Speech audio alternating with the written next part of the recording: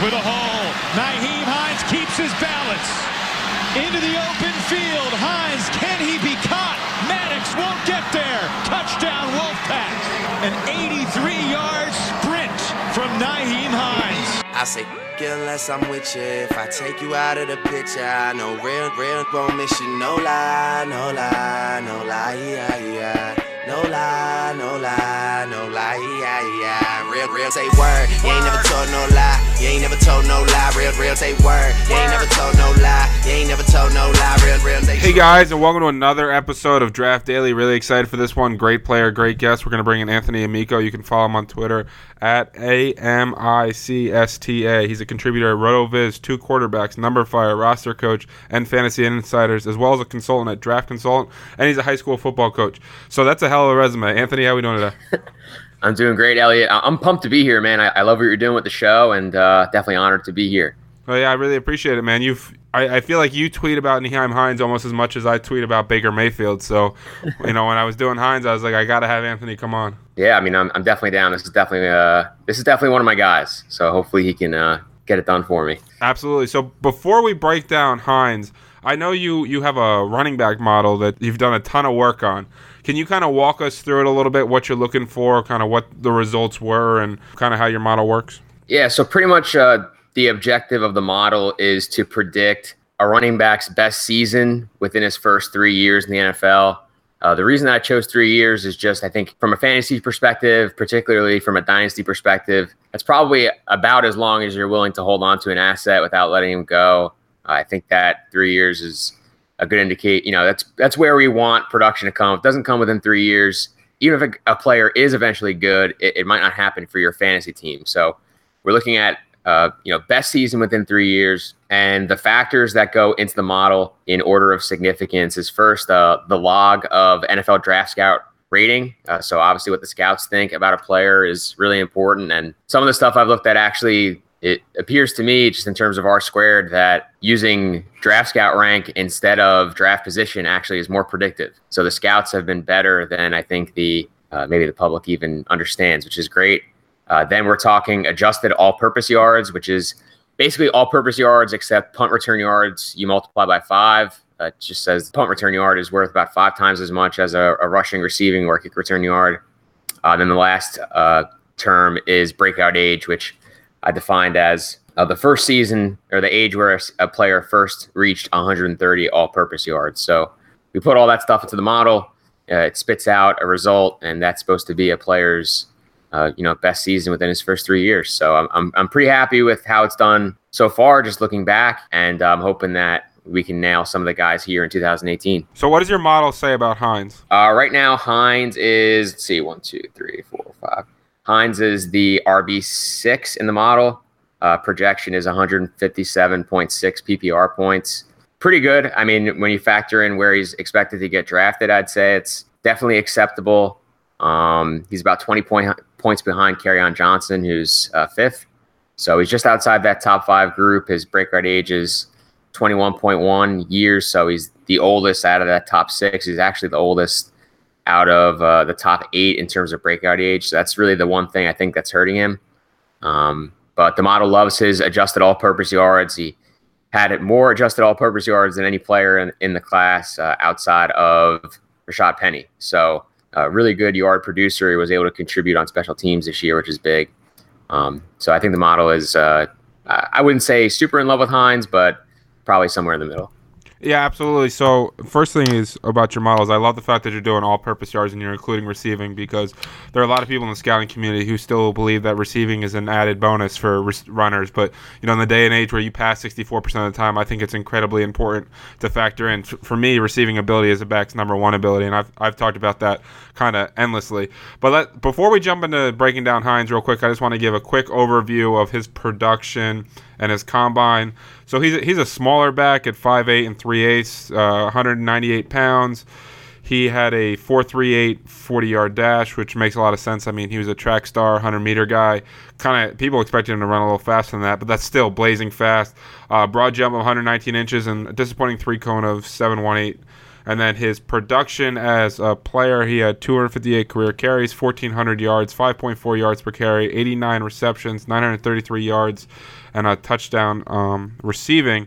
It's important to note that his first year at NC State, he was a receiver. His second year, he kind of split his running back and receiver. They had Days and Samuel, so they kind of wanted to get him on the football field. And then this year was his first year as kind of the featured back, and that's when he had 197 carries and 1,113 yards. When you watch Hines and when you evaluate Hines, what are the things you like most about his game? Definitely the ability in the passing game, and in particular, his ability to pass block, I think, gives him a really good opportunity to get on the field right away. I mean, this is someone who's out of the major guys, PFF's number one rated pass blocker at the running back position. That's really big for me. I think that's probably his biggest strength. Obviously, the speed is a big strength, and just his versatility. I mean, this is someone who you mentioned kind of all the things that he did. Obviously, starting as a receiver. Being able to move over to the running back position. I think that he's someone who can take snaps out of the slot if need be, and obviously he's been an impact player in the return game as well. So these are really all the things that I think stand out to me. Yeah, when I threw on his tape, I was surprised as to how good of a blocker he was and how willing he was, because he's 5'8", 198 pounds, like we talked about, and he might have put on a little weight for the combine.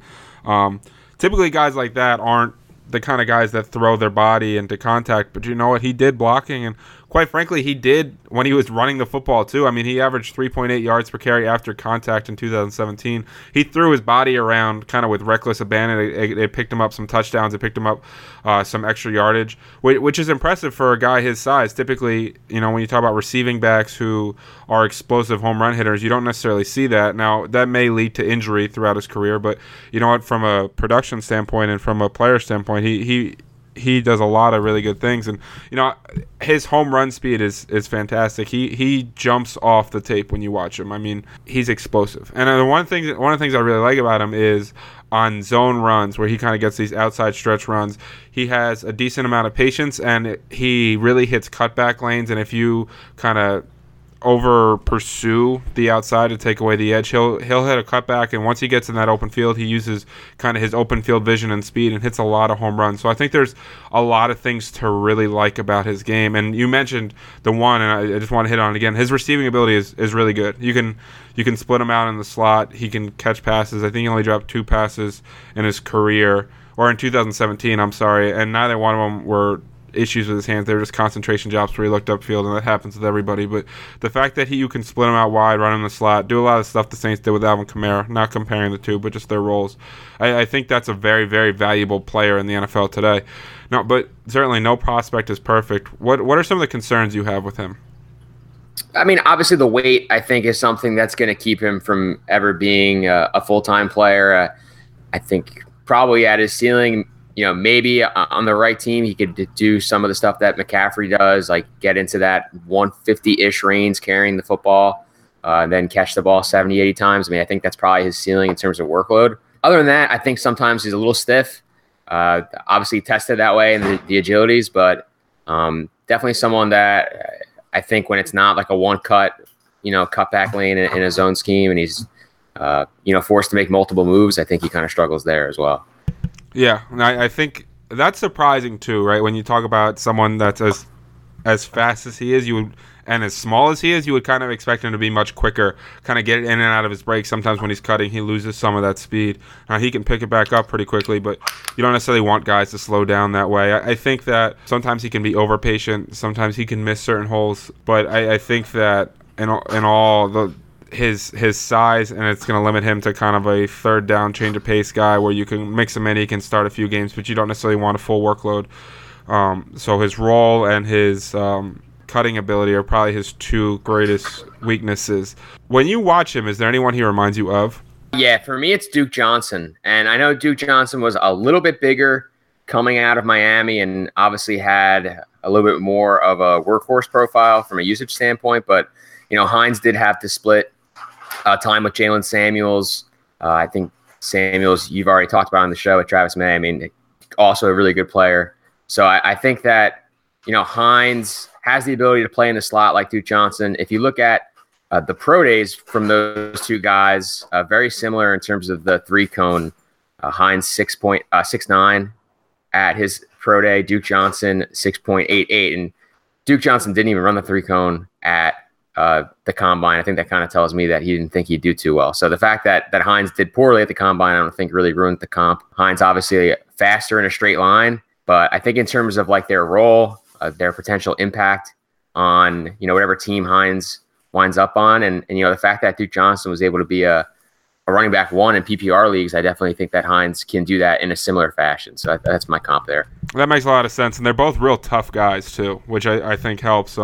That's probably better than mine. He reminds me a little bit of Chris Thompson, especially this past season, just because of how many explosive plays that Chris Thompson had, especially in the receiving game. But I think that's kind of the player you're talking about. Is there a team you'd like to see him go to? Well, I mean, selfishly, I wouldn't mind him on the Giants. I mean, the Giants to me are just a team that they have to throw the football to win games. I mean, they're not going to line up and hit you in the mouth 25 times. They're going to be committed to Eli. I think they definitely want to sling it. And Hines being able to, A, pass block and maybe keep Eli up, which would be nice. But also being able to get into some routes and do some things that way, I think would be really beneficial for their offense. Yeah, that makes sense. I mean, boy, if the Giants added him, this is obviously assuming they don't add Barkley, to all those other guys, Eli's going to really start to run out of reasons to not play good football because the weapons would be phenomenal there. And, we talked about his zone ability and zone schemes, right? And the fact that if you get him in outside zone and you allow him to stretch out these plays and hit the cutback lanes, he can have a lot of really big plays. So I was trying to think of what team runs a ton of zone and what team runs a ton of outside zone. And then what team has a desperate need for playmakers. And I came up with the Buffalo Bills. Now, obviously, LaShawn McCoy's there, and he's going to have some of the pass-catching work, but he's 30 years old. The guys behind him they're collecting 30-year-old guys that just like to run into walls. We just saw the Panthers, who were obviously Sean McDermott wasn't there when they drafted McCaffrey, but they just threw McCaffrey into their offense and were able to do a lot of things. So I really think the Buffalo Bills, kind of with their outside zone scheme, their need for playmakers, even at wide receiver, you could put him in the slot and he could do a lot of things. And we just saw a similar system with the Carolina Panthers succeed with Christian McCaffrey, and that's one of the people you talked about. So I think the Bills are kind of a sleeper team for Hines. Yeah, that'd be awesome. And this is a team that's going to be starting A.J. McCarron or one of the rookies. You figure one of the pocket rookie quarterbacks or McCarron, that's definitely someone who's going to want to check it down a bunch too. So I like that for sure.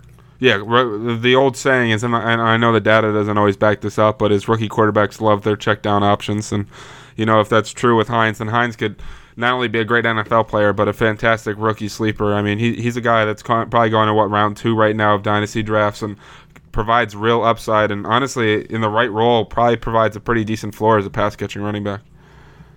Yeah, I mean, I think right away, that's a big reason why I think in terms of fantasy, I do like him more than some of these other guys who are getting a lot of love. Like, a guy like Kerryon Johnson or a Nick Chubb, like these guys have the potential, I guess, to see work on all 3 downs. But I would imagine it's a lot more likely that, they come into the league and they're doing a lot of work on early downs and that they're missing these pass catching, opportunities. And, if you're playing PPR, which I think, 98% of leagues now are PPR, like, Hines is going to pick up all these points just for getting his opportunities. So there's a lot of added value there. And I think it's why for fantasy, he's being really undervalued.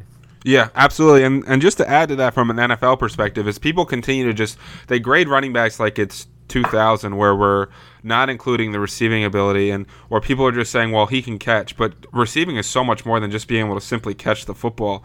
And where Hines is as a route runner is going to provide immediate day one value. He's going to be thrown into that role. And a lot of these guys like a Chubb, a Freeman, a Rashad Penny, a Kerryon Johnson, a lot of these guys, Josh Adam, a lot of these guys are you're kind of guessing on how much receiving production they're going to get, and I know what I'm getting with Hines, which, from a fantasy perspective makes me feel really good about him. Yeah, I mean, is it crazy to think that he could step right in like Duke Johnson and catch, 50 passes with the right team? I mean, if he goes to Buffalo, I feel like that's almost like a lock because they have nobody. It's like right.